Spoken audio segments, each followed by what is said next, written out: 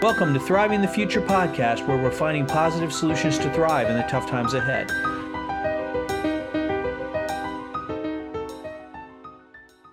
Welcome back to Thriving the Future. In this episode, we are continuing with our new format to include other stories, songs, and rituals. I am having a conversation with my daughter and her husband as they get ready to give birth on the homestead. They're going to have a home birth with a midwife.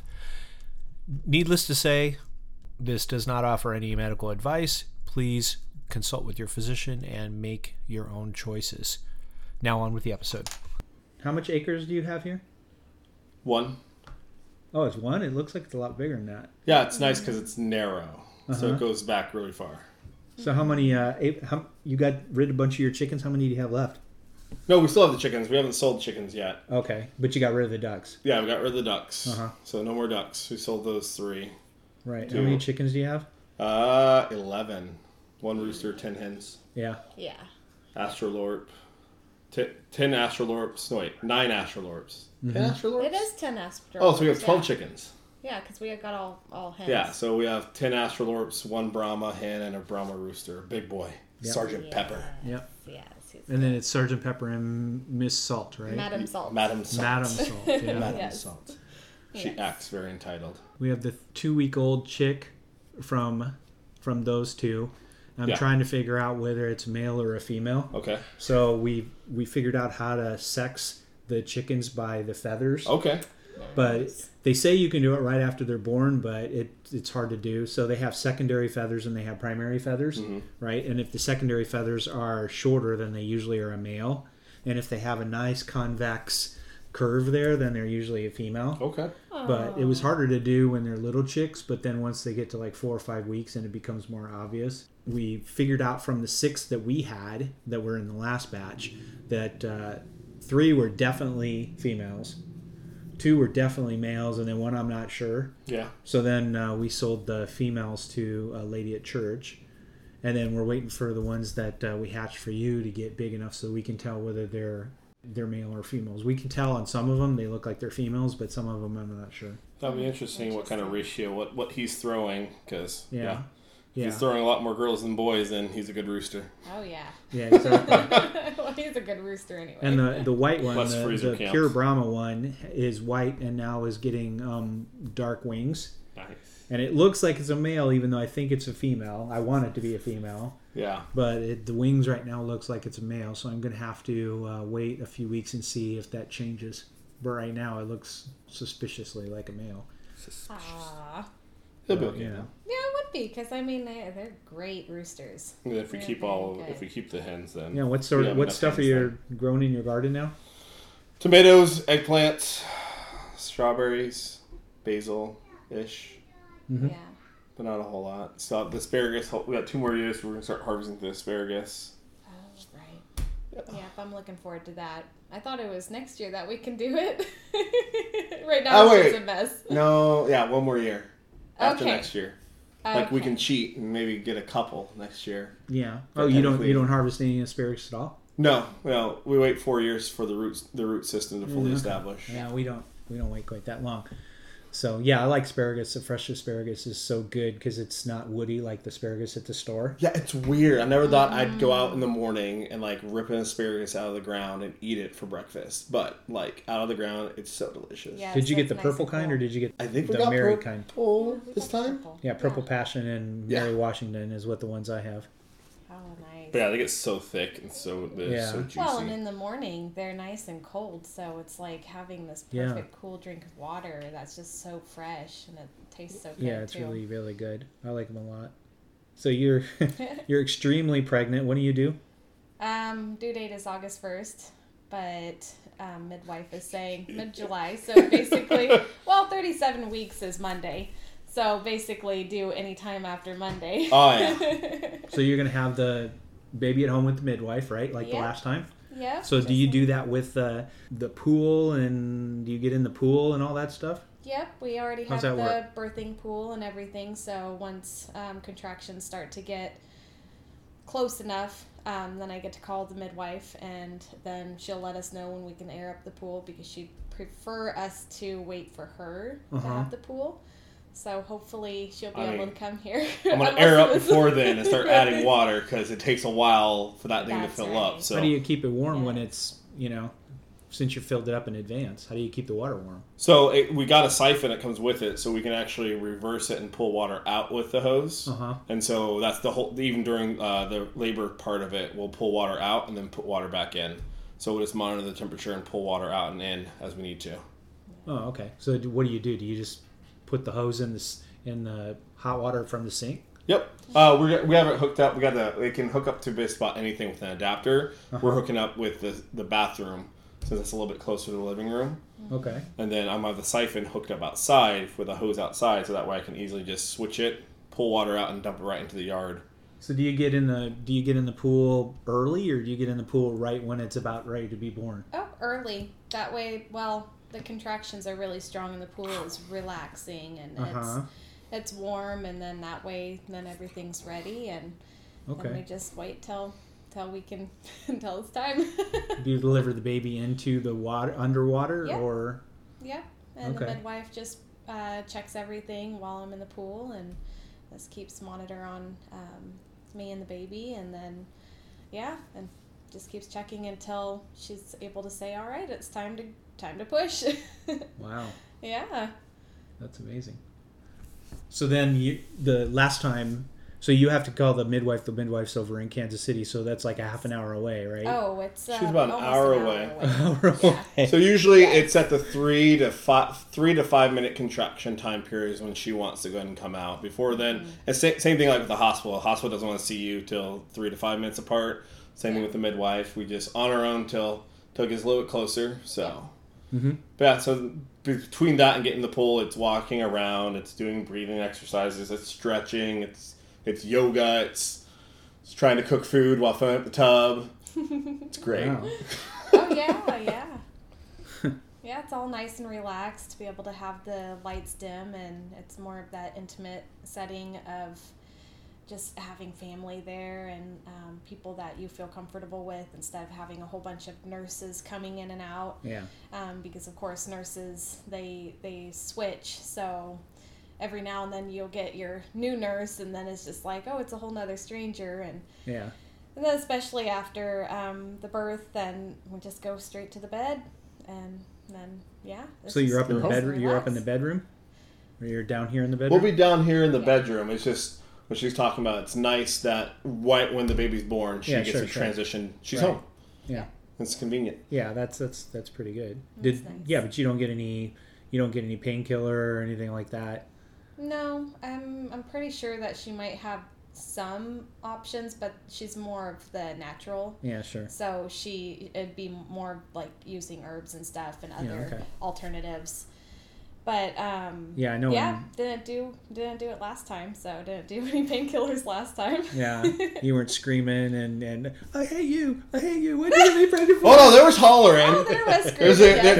There was I can't do this, and it's like, you can do this, and it was like, I can do this, it really hurts. Yes, it was. So that was the mantra that was being repeated over and over again. Yeah, but with the right support, and that's the thing, is like you have the best support and you're at home, and so it's easier to get that good mentality of when with that support of saying no, do not say that kind of stuff, start saying I can, and it's amazing what that support does.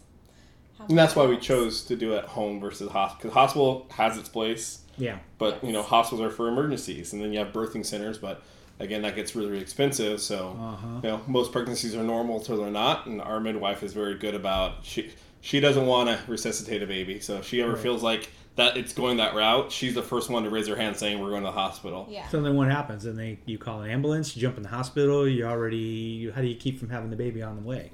Well, it depends on the situation. If we do need an ambulance, the time it takes us to get to the hospital is the same amount of time it would take them to prep for emergency surgery if we're already in the hospital. Right.